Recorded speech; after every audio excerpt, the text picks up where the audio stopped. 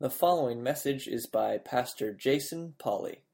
More information from Harmony Bible Church is available at facebook.com/Harmony Bible Church.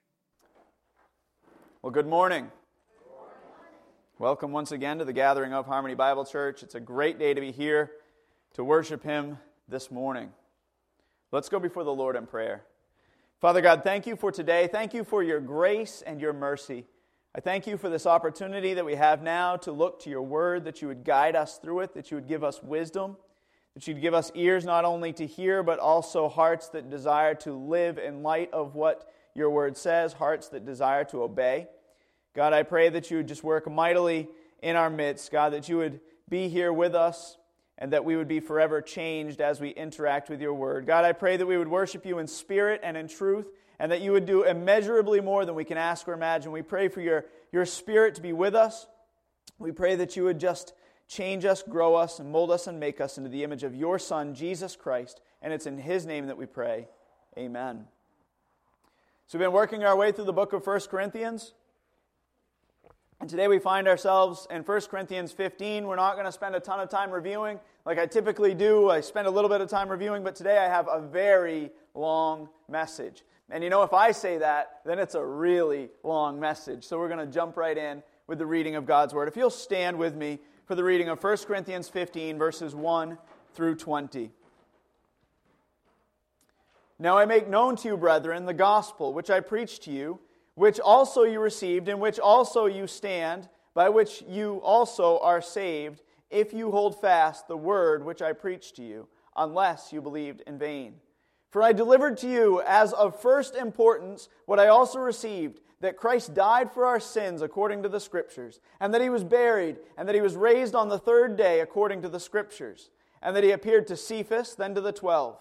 After that He appeared to more than 500 brethren at one time, most of whom remain until now, but some have fallen asleep. Then He appeared to James, then to all the apostles, and last of all, as to one untimely born, He appeared to me also.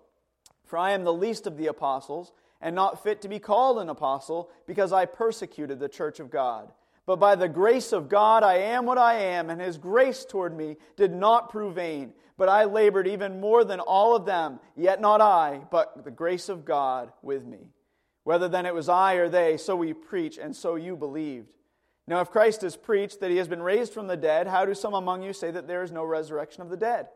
But if there is no resurrection of the dead, not even Christ has been raised. And if Christ has not been raised, then our preaching is in vain.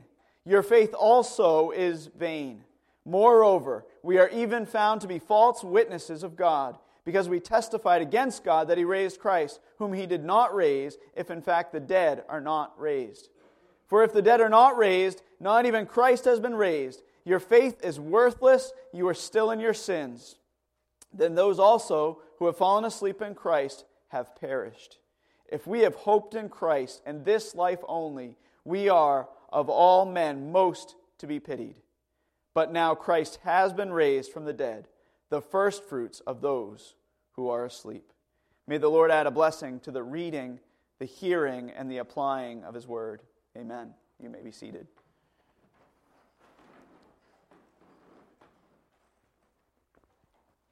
So let's start by looking at verses 1 and 2 and seeing how Paul opens this section of Scripture.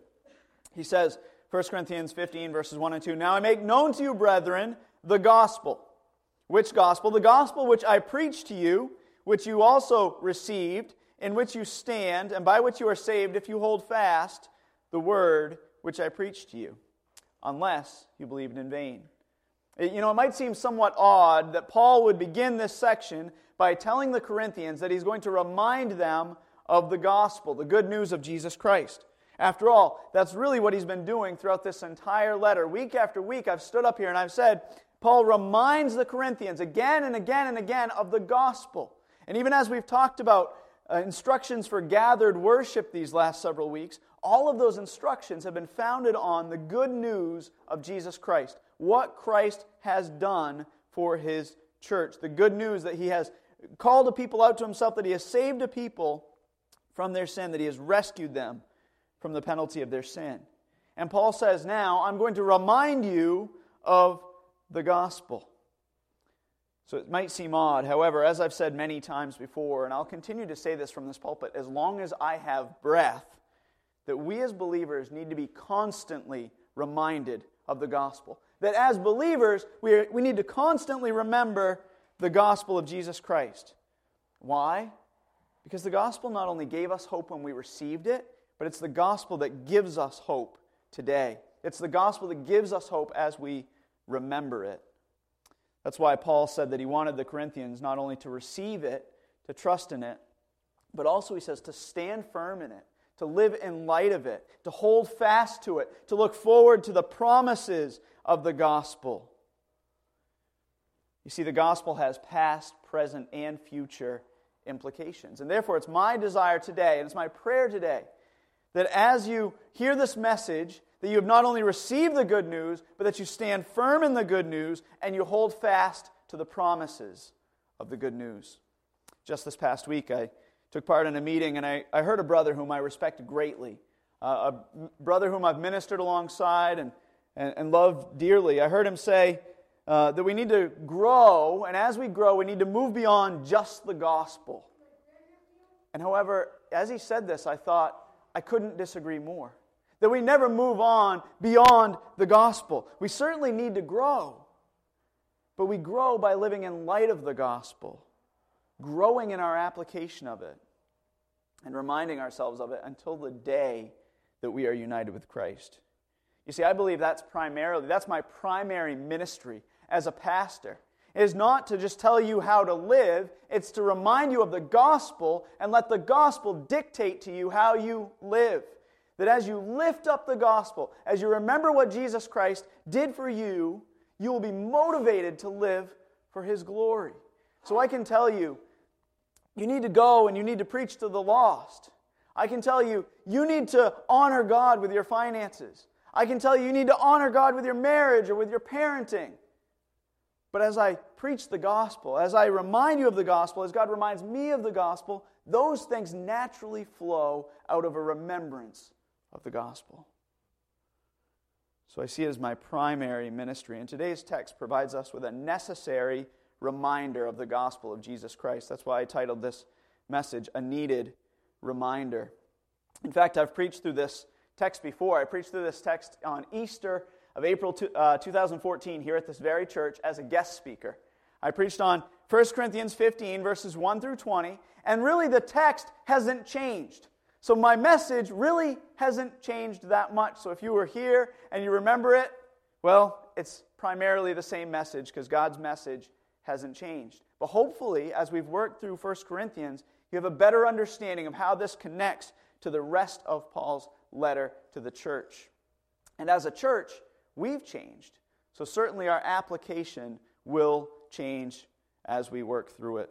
So without further delay, let's look at the first point in our sermon outline. The first point in today's outline is, number one, the priority of the gospel. The priority of the gospel.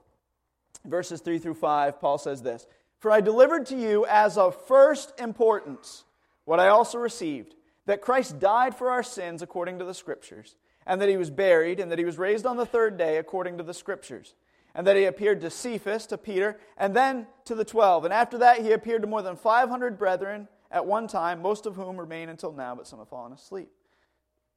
Paul says that of all the things he told the church in Corinth, it was the gospel that was of most importance.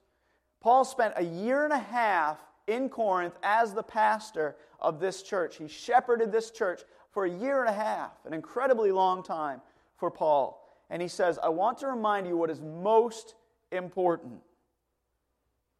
And as we look at what Paul says this gospel, this good news is, we easily see why Paul considered it not just important, but of greatest importance. He says, Christ died for our sins according to the Scriptures. He was buried. He was raised on the third day according to the Scriptures. And He appeared to Peter and the other apostles. So there's these two main statements followed by supporting evidence. He died and He was buried. He was raised and He appeared. First, Paul says that Christ died for our sins according to the Scriptures. You know, this statement will only make sense to us if we see ourselves as sinners. You all know, or most of you probably know this, but the The word sin is derived from an archery term, and it simply means to miss the mark. And God created mankind to live for His glory. In fact, 1 Corinthians 10:31 tells us, whether you eat or drink, or whatever you do all for the glory of God. All. It's pretty inclusive. It's a tall order that none of us have lived up to perfectly. We've all missed the mark, so to speak. We've all sinned. And Paul tells us in the book of Romans that there are none righteous, no, not one. He so goes on to say, and all have sinned and fall short of the glory of God. And the wages, the penalty, the payment for that sin is death. But then he goes on to say, and the free gift of God, however, is eternal life through Christ Jesus our Lord. You see, but in order to understand this statement, this idea that Christ died for our sin, we need to see ourselves as sinners in need of a Savior. You see, Jesus took upon Himself the punishment that we rightly deserved. Jesus, who was without sin, died in your place, paying the sin debt that you accumulated so that you might be reconciled to God. But Paul doesn't just say that Christ died for our sins. He also says, Christ died for our sins, how? According to the Scriptures. Now, when he says according to the Scriptures, he's not talking about the Bible as we know it. He's talking about the Old Testament. The New Testament hadn't been written yet. He's talking about the Old Testament, which foretold of the coming Messiah, the Savior, the promised one. And specifically, the Old Testament, which speaks to a coming Messiah who would suffer and die. One of my favorite passages of Scripture is Isaiah 53, which really points to the coming of Jesus. It's hard to imagine that we look at this and we see Jesus so clearly because we understand that it's written about Jesus. But it's hard to imagine that the way in which Isaiah 53 is written, that the author couldn't have seen just the clarity in his mind, that God revealed to him the clarity in his mind of what Christ, what the Messiah would do. The Messiah would come and die. Isaiah 53, verses 4 through 10 says this, surely our griefs He Himself bore, and our sorrows He carried. Yet we ourselves esteemed Him stricken, smitten of God, and afflicted. But He was pierced through for our transgressions. He was crushed for our iniquities. The chastening for our well-being fell upon Him, and by His scourging we are healed. All of us like sheep have gone astray. Each of us has turned his own way. But the Lord has caused the iniquity of us all to fall on Him. He was oppressed and He was afflicted, yet He did not open His mouth. Like a lamb that is led to slaughter, and like a sheep that is silent before its shearers, so He did not open His mouth. By oppression and judgment He was taken away. As for His generation, who considered that He was cut off from the land of the living for the transgression of my people, to whom the stroke was due. His grave was assigned with wicked men, yet He was with a rich man in His death, because He had done no violence, nor was there any deceit in His mouth. But the Lord was pleased to crush Him, putting Him to grief. If He would render Himself as a guilt offering, He will see His offspring. He will prolong His days, and the good pleasure of the Lord will prosper in His hand. That text written about Jesus Christ, long before Christ ever came into this world to live and to die as a payment for our sin, predicted His coming. You see, the Old Testament doesn't just contain a few references about the Messiah. I remember one time visiting a Jewish synagogue, and I remember the director of education. We asked the director of education, a number of us were visiting the synagogue and asking some questions. We said, are you waiting for the Messiah to come? And she said, well, there's really no reference to any kind of Messiah in the Old Testament. She said, there's a few obscure references in Isaiah that maybe talk about this coming Messiah, but we are not looking for a Messiah because the Old Testament, our Bible, the Jewish Bible, doesn't even point to a coming Messiah. But you see, there's not a few obscure references in Isaiah. The entire Old Testament points toward Jesus Christ. It's one redemptive, cohesive story that ultimately points the reader toward Jesus. God wasn't in heaven wringing His hands, wondering what to do next when Christ was crucified. The crucifixion was God's glorious plan from the beginning. See, the evil plans in killing Christ accomplished God's marvelous plans. The passage we just read in Isaiah 53 actually attributes the death of Christ not to the Romans or to the Jews or even to us, but instead attributes the death of Christ to the Father himself. It says, "But the Lord, Yahweh, God the Father, was pleased to crush him." Even in the book of Acts, we see that God himself handed Jesus over to die according to his predetermined plan. In Peter's sermon in Acts 2, Peter says this. He says, "This man, delivered over by the predetermined plan and foreknowledge of God, you nailed to a cross." He says, this was God's plan all along, but you're not guiltless. You nailed him to the cross by the hands of godless men, and you put him to death. You see, the message that Christ died on the cross is not a horrific tragedy. Instead, it's an incredible victory. Why? Because he died for our sin according to God's predetermined plan. That God determined at the beginning of history that this was his plan for the redemption of mankind. So Paul, having reminded the Corinthians of the first part of the gospel, that Christ died for their sins, for our sins, according to the Scriptures, he next says, and that he was raised on the third day. How? In accordance with the Scriptures. You see, the gospel is not just that Christ died for our sins, but also that on the third day he bodily rose from the dead. The resurrection stands as proof of his deity. That's why we don't have a crucifix hanging on the wall, but instead we have a cross to remind us that he is no longer there. That we can't remember the death of Jesus without also remembering the resurrection of Jesus. And it seems that in Corinth, the believers here had gotten confused, had gotten mixed up about the resurrection and exactly what the resurrection was all about. And some of them apparently began to even say that there was no resurrection, that they were going to die and that their bodies would not be raised. For in verse 12 he says, "Now if Christ is preached that he has been raised from the dead, how do some among you say there is no resurrection of the dead?" Paul's confronting a false teaching here. He's saying, how can you say there's no resurrection? There certainly is a resurrection. Jesus was resurrected, and you will be too. The gospel is not just about the death of Christ, but also about the resurrection of Christ. John Brodus summed up the importance of the resurrection when he said the following. He said, "The resurrection was the seal of the sovereign of the universe affixed to his claim, to Jesus' claim. It declared him, Jesus, to be all that he ever professed to be, and so it establishes the truth of all his teachings and the whole Christian society. The great fact that Jesus rose from the dead is the central fact of the evidence of Christianity."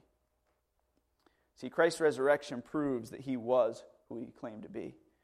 His resurrection proves the very thing for which he was crucified. He was crucified for claiming to be God, and because he was crucified, he was raised from the dead, and that proved his claim. In John 10:30 through 33, Jesus clearly claimed to be God, and the Jews clearly understood his claim. He said, "I and the Father are one." The Jews picked up stones again to stone him. And Jesus answered them and said, "I showed you many good works from the Father. For which of them are you stoning me?" And the Jews answered him and said, "For a good work we do not stone you, but for blasphemy. And because you, being a man, make yourself out to be God." You see, the Jewish rulers understood his claims to be God, and therefore they wanted him dead. And interestingly, it's the resurrection that proves that his claims were indeed true. The resurrection shows Christ's deity, and it shows that all things are subject to him, even death. He defeated death because he's the resurrection and the life. That's why Romans 1:4 tells us that Jesus was declared the Son of God with power. How? By the resurrection from the dead. Paul continues on and says, not only that Jesus was raised on the third day, but that it was according to the Scriptures. That's why in this passage, as we just read in Isaiah 53, we read, "The Lord was pleased to crush him, putting him to grief, if he would render himself as a guilt offering. Yet," so the Lord was pleased to crush him, "yet he will see his offspring. he will prolong his days. He says, the Lord was pleased to kill him, but he will live. His offspring he will see, he will prolong his days, and the good pleasure of the Lord will prosper in his hand in spite of death. So the Old Testament scriptures point to a resurrected, a Messiah who would live again, who would defeat death. Even Job, not fully understanding the promises that he was pointing to, declared this truth in Job 19, verses 25 through 27. Job said, as for me, I know that my Redeemer lives, and at the last he will take his stand on earth. See, Job had a picture of the future, and he said, I know that my Redeemer lives, I know that he will live, and I know that at the end of all times, he will take his stand on the earth. And then Job said, and after my skin is destroyed, after I am dead, yet from my flesh I will see God. He said, even after I'm dead, I know that I will bodily see God. Why? Because there's a resurrection. He says, whom I myself shall behold, and whom my eyes will see, and not another. And Job said, my heart faints within me. I see that after I am dead, I will live again and be united with God. Why? Because my Redeemer lives. Jesus himself testified that the Old Testament pointed forward to his death, his burial, and his resurrection. That's why he said, just as Jonah was 3 days and 3 nights in the belly of a sea monster, he says, so will the Son of Man be 3 days and 3 nights in the heart of the earth. He said that Jonah, the story of Jonah and Jonah's life points to something far greater than Jonah. Jesus said, he points to me. And just as he was 3 days and 3 nights in the belly of the fish, so I will be 3 days and 3 nights in the belly of the earth, but I will be raised up. You see, God had long ago promised a Messiah, a Savior who would come and die for the sins of his people and be raised up in victory over death. And through the resurrection, Christ's claims are validated, they're brought to fulfillment, and the power of death is defeated. So we have what Paul says is of first importance, the good news, the gospel, that Christ died for our sins according to the Scriptures, and that he was buried, proof that he died, and that he was raised on the third day according to the Scriptures, and appeared to many. So my encouragement to you is receive this good news this morning. Realizing that this isn't good news, simple good news like you want a new car or somebody paid off your mortgage. I mean, that would be good news, right? But instead, this is the greatest news ever. And I wonder how excited we would get with good news like somebody paid off your mortgage.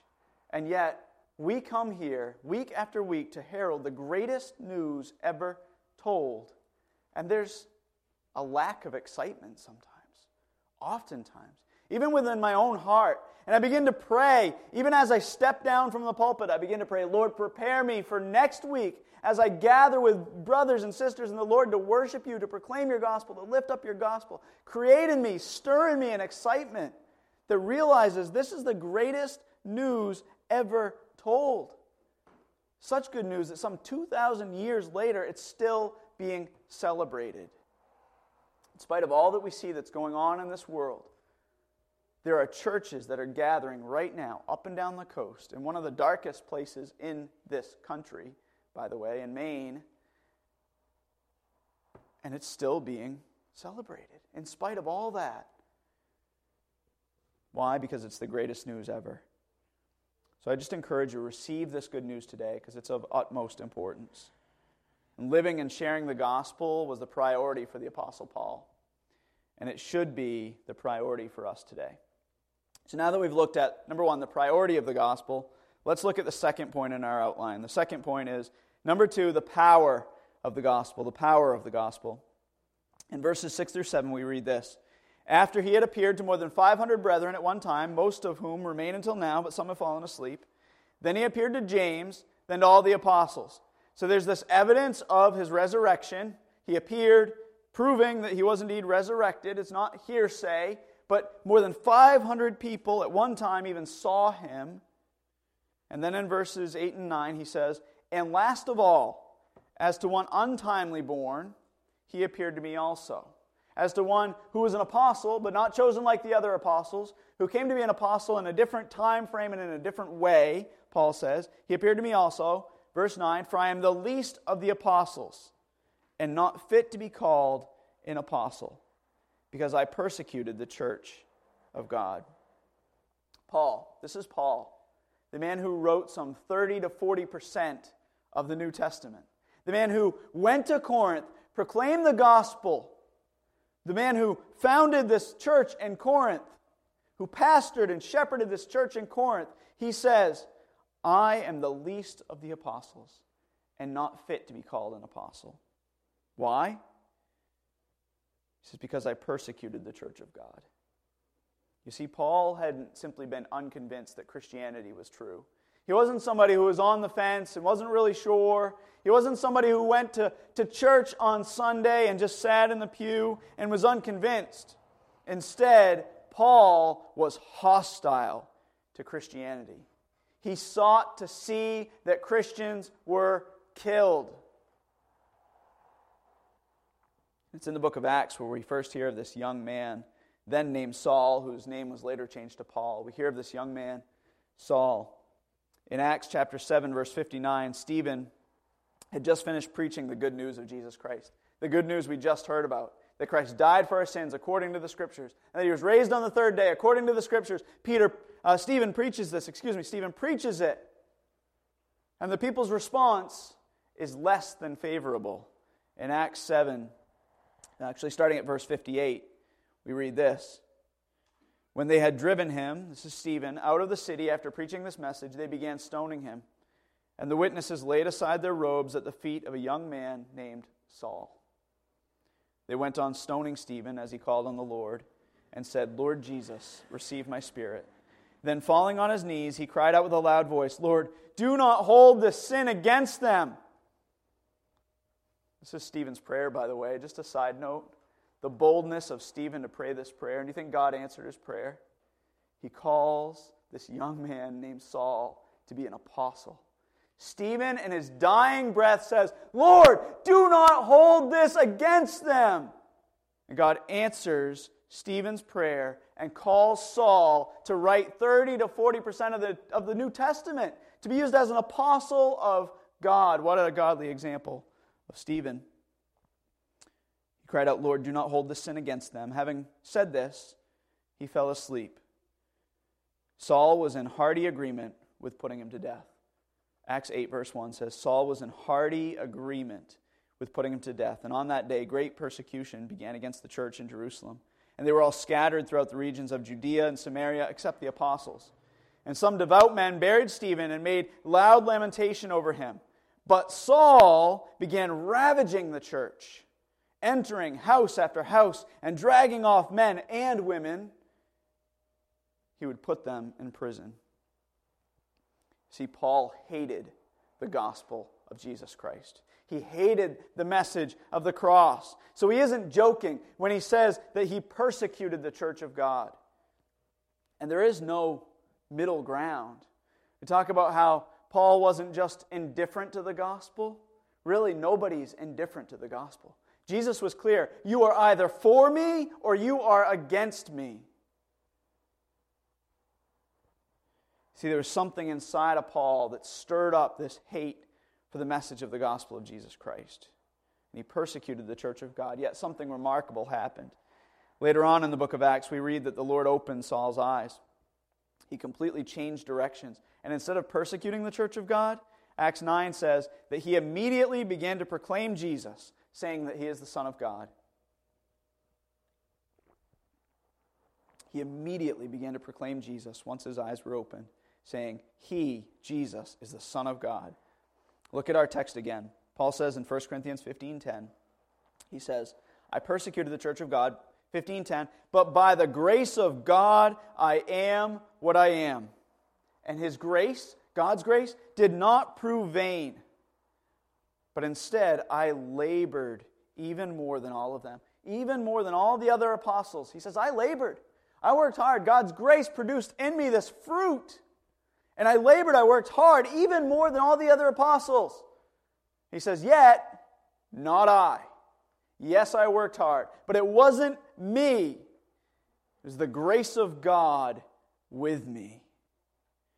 See, Paul didn't think, I pulled myself up by my bootstraps, and I worked for God, and I paid God back for what He did for me. Paul understood that as he labored, he was indebted to God more. You realize that every time I get up to preach a sermon, I realize I am more indebted to God. That it's only by His grace that I can stand up here and present God's Word.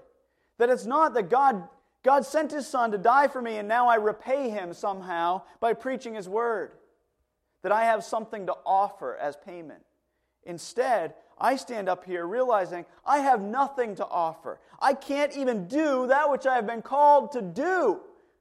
So I stand up here relying on His grace, knowing that week after week I'm further and further indebted to Him. And the same is true for all of you. That every morning you wake up, your lungs breathe fresh air, and you should think, I'm further indebted to His grace. See, it's only by grace that we can live for His glory. But we need to be like Paul, who said, but I labored even more than all of them. Yet not I, but the grace of God with me. See, Paul went from persecuting those who preached the gospel to laboring more than all the other apostles for the gospel. And he did it by the grace of Christ, because he understood the power of the gospel. Paul knew of the gospel's power to transform lives. He knew it because he lived it. Paul, through this letter, is testifying, I think, to us today to receive the message of the gospel, to know its power, to let it transform us, regardless of who you are, regardless of your past, regardless of the obstacles in front of you today. My plea to you is to know the power of the gospel of Jesus Christ. You see, if the Lord Jesus could make Saul a new person, could give him a new life, a new purpose, a new direction, then I assure you He can do the same thing with you. I know He did with me.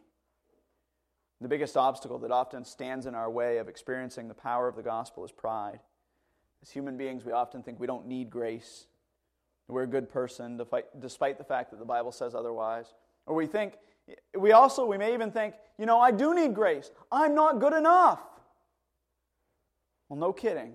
The Bible says, no, you're not good enough. That's the point, but Jesus is. Jesus paid your sin debt. So I just urge you, receive the power of the gospel. Receive the Lord Jesus Christ and experience that power in your life. And don't just believe with your mind, but receive it in your heart. See, the difference is like a Christmas gift. You can receive a Christmas gift and just have it sitting under the Christmas tree. But unless you accept that gift, unwrap that gift, claim that gift, it is of no value to you. Christ died offering that gift. And you need to receive that gift of salvation. Today is the day of salvation. I don't know where any of you are at with the Lord Jesus Christ. The only person in this room where I know is a follower of Jesus, beyond the shadow of any doubt, is myself. Because I know what's in my heart. I know what He's done in my life. And I don't know for the rest of you. Certainly, I think many of you are followers of Jesus. I've seen what appears to be God's amazing grace in your life. But I would encourage you today to examine your lives and know, beyond a shadow of a doubt, that you are a follower of Jesus, that you have received the gospel, and that you're experiencing the power of the gospel day by day in your life. Paul didn't just hear the gospel message, he received the gospel message. And once he received it, he stood firm in it. And he immediately changed his direction. And he served the Lord with intensity. See, it wasn't just that the gospel had the power to forgive Paul, it also had the power to change Paul, to continue to transform Paul. And I believe that is true of us. So you may be here, maybe you're a believer, and you say, I really haven't grown, I really haven't changed, I'm really in the same spot I was last week, I'm really in the same spot I was last year, or 5 years ago. And I would say you need to remember the power of the gospel. You need the gospel to become real to you once again in your life. You need to remember what Christ did for you And as you remember that day by day, it will transform you. Paul didn't believe the gospel and go on his merry way. He let the gospel radically alter his life. And I would encourage you, nobody is too far gone. God used the likes of Paul, Peter, David, Moses, Jason Polly. He can use the likes of you too. So looking at our third point in our sermon outline, we've seen the priority of the gospel and the power of the gospel. Now let's consider the promises of the gospel. Number 3, the promises of the gospel. Without the resurrection, the message of the cross no longer needs to take priority in our lives. If there's no resurrection, then the gospel is not a priority. It's not good news. Because if Christ was not raised from the dead, then he is not God.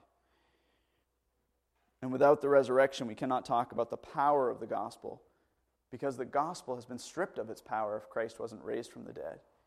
He didn't defeat death. If he just died, then there's no power in the gospel. If Christ was not raised, then death is victorious. And without the resurrection, we'll see here as we work through this next point that the promises of the gospel are equally stripped away. Without the resurrection, the promises of the gospel are gone. Look at 1 Corinthians 15, verses 12 through 20. Paul says this, "Now, if Christ is preached that he has been raised from the dead, how do some among you say that there is no resurrection of the dead? But if there is no resurrection of the dead, not even Christ has been raised. And if Christ has not been raised, then our preaching is in vain. Your faith also is in vain. Moreover, we are even found to be false witnesses of God, because we testified against God that he raised Christ, whom he did not raise, if in fact the dead are not raised. For if the dead are not raised, not even Christ has been raised. And if Christ has not been raised, your faith is worthless. You are still in your sins. Then those who have fallen asleep in Christ have perished. If we have hoped in Christ in this life only, we are of all men most to be pitied." In this section, Paul tells us 7 things that are true if Christ has not been raised from the dead. He says if Christ has not been raised from the dead, these 7 things are true. He says our preaching is in vain. The word vain here simply means without result. He's saying that if the resurrection is not true, there's no point in preaching or sharing Jesus, because it will be without result. That you can preach all you want, you can share all you want, but if Jesus was not raised from the dead, there's no result to it. It's all in vain. You might as well skip church and stay home and stay in your slippers and read the Sunday newspaper and watch TV. Number 2, he says, if Christ has not been raised from the dead, then our faith is in vain. In the same way, the idea is without result. If Christ has not been raised from the dead, then our faith, it isn't going to matter in the end. Can you imagine the horridness of that thought? That if Christ was not raised, none of this matters, says Paul. Your faith is worthless. It's vain. So give it up. Number 3, he says we are false witnesses of God. He says that without the resurrection, we're gathering together to claim that God said something and did something that he didn't do. We're making a liar out of God. We're attributing work to God that is false and is not of him. Number 4, he says our faith is worthless. Not only will our faith have no result in the future, he says, but it is of no value to us today. There's no benefit to the Christian faith, even in this life, if there's no resurrection. Number 5, he says we are still in our sins. Paul says that if Christ wasn't raised from the dead, then we will receive the just punishment for our sins. They were not paid for. This should cause us to shake, to realize the importance of the resurrection. If Christ was not raised from the dead, says Paul, we are still in our sins. We will receive the just punishment for our sins. Number 6, he says the dead have perished. If Christ has not been raised from the dead, then the dead too, those who are asleep, have perished. They'll remain dead. We've all lost loved ones, and we look forward to heaven. We look forward remembering that and seeing the day where we will meet with them once again. And he says, if Christ is not raised from the dead, give it up. That's not going to happen. They are gone. There's no hope for you or for them at all after this life. And then he says, in light of all this, number 7, he says, we are to be most pitied. If Christ has not raised from the dead, the world should look on us with pity, saying those Christians are gathering there on Sunday morning. They gather, they talk about all these things, and none of it makes any difference whatsoever. And that is often how the world looks at us. They look at us and say, they're to be pitied, because they don't believe any of this to be true. They feel sorry for us for having believed the gospel. But then Paul says this in verse 20, 1 Corinthians 15:20. But now Christ has been raised from the dead, the firstfruits of those who are asleep. He says, Christ has been raised from the dead, and you will be too.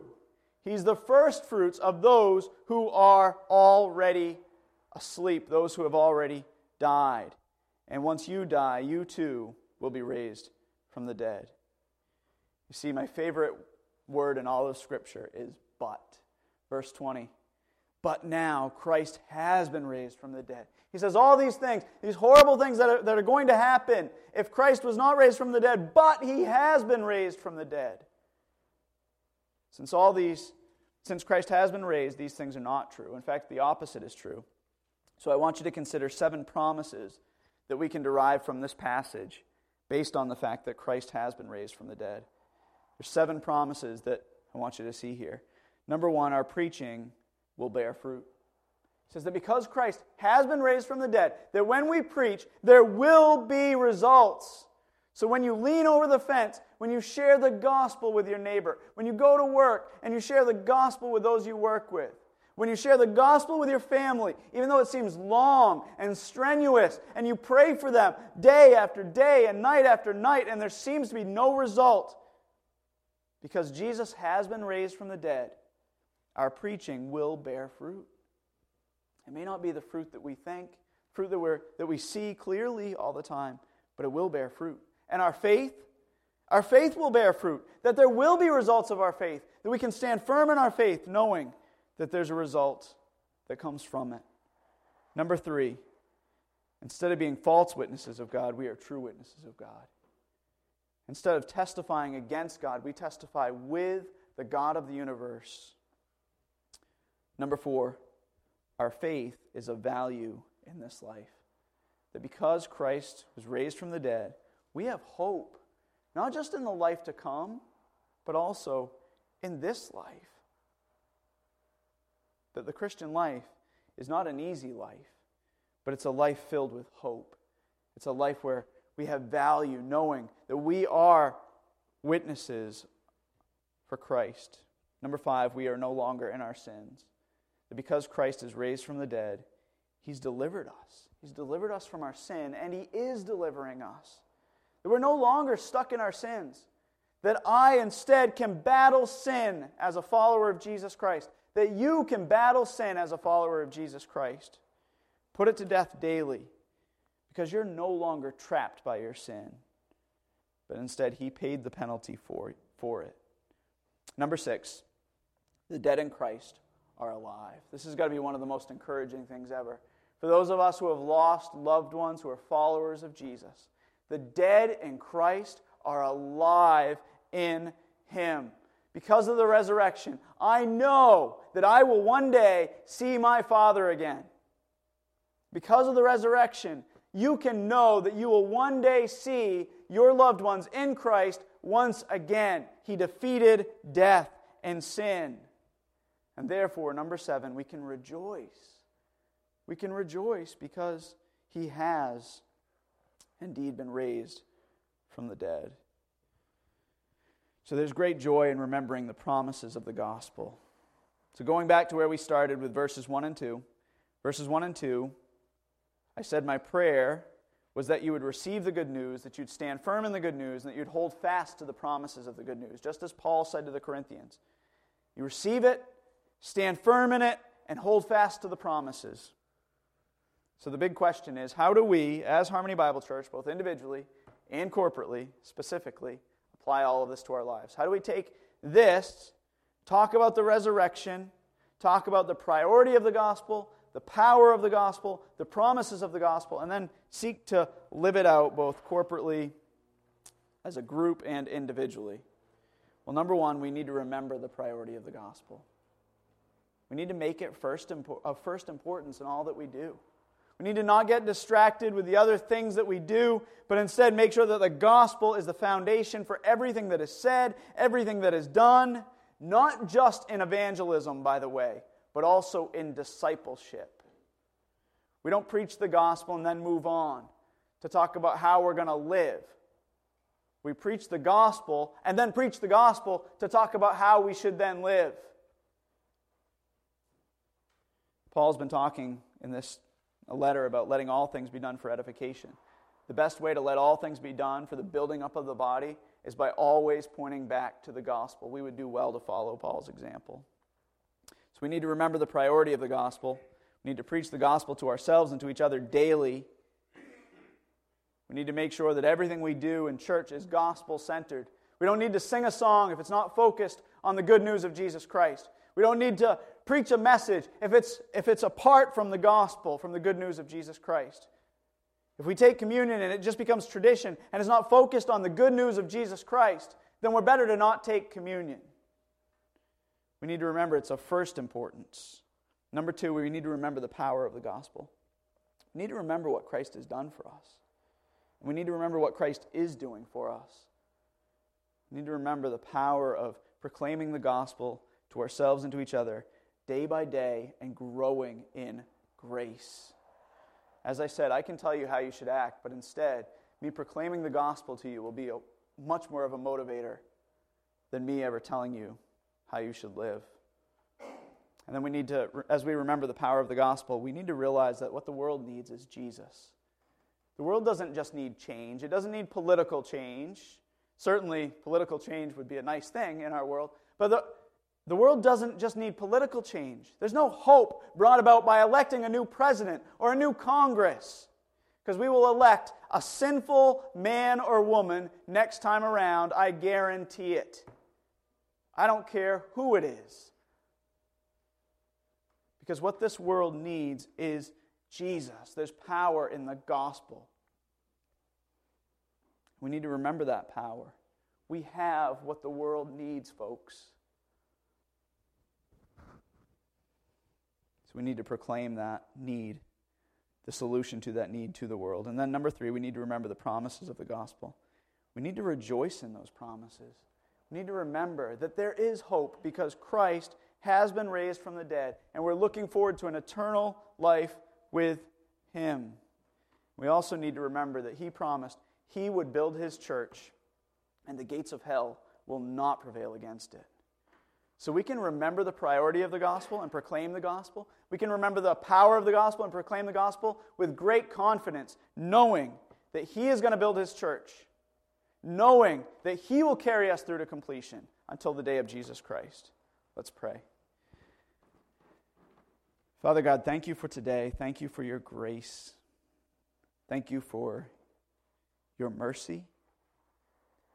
Thank you for the love you have shown us through the blood of your Son, Jesus Christ. God, I pray that if there is anyone here who does not know your Son, Jesus, as their Lord, as their Savior, God, that they would turn from their sin, that they would recognize their need for forgiveness, that they would recognize that they have indeed transgressed, sinned against your law, that God, your word says that none is righteous, no, not one, and that they would turn to your Son Jesus, who lived a perfect life, died on the cross for their sin, and was raised from the dead, defeating death and sin, and that they would turn to Him and follow Him from this day forward. God, I pray for the rest of us, for those of us who do know your Son Jesus, who have made that claim, who have repented of our sin. I pray that you'd help us to remember the gospel in our lives, that you'd help us to remember the priority of the gospel, that it is of first importance, most important thing in all that we say and do, that we'd remember the power of the gospel, that it has transformed us and that it continues to transform us. The good news of what Christ did for us. Pray that we'd remember that this world needs your Son, Jesus. And that as we remember the priority and the power of the gospel, we remember the promises of the gospel. God, that we can not only stand firm, but we also have hope for the future. God, that we can rejoice in the promises, knowing that you will build your church. The gates of hell will not prevail against it. Lord, give us the strength to storm the gates of hell, to become more like your Son, Jesus Christ, and to share with the world how they too can come to know him. We pray all these things in Christ's name. Amen. Thank you for listening to this message from Jason Pauley, pastor of Harmony Bible Church in South Thomaston, Maine. Feel free to share this message with others, and we invite you to connect with us on Facebook at facebook.com/Harmony Bible Church. God bless you, and to God be the glory.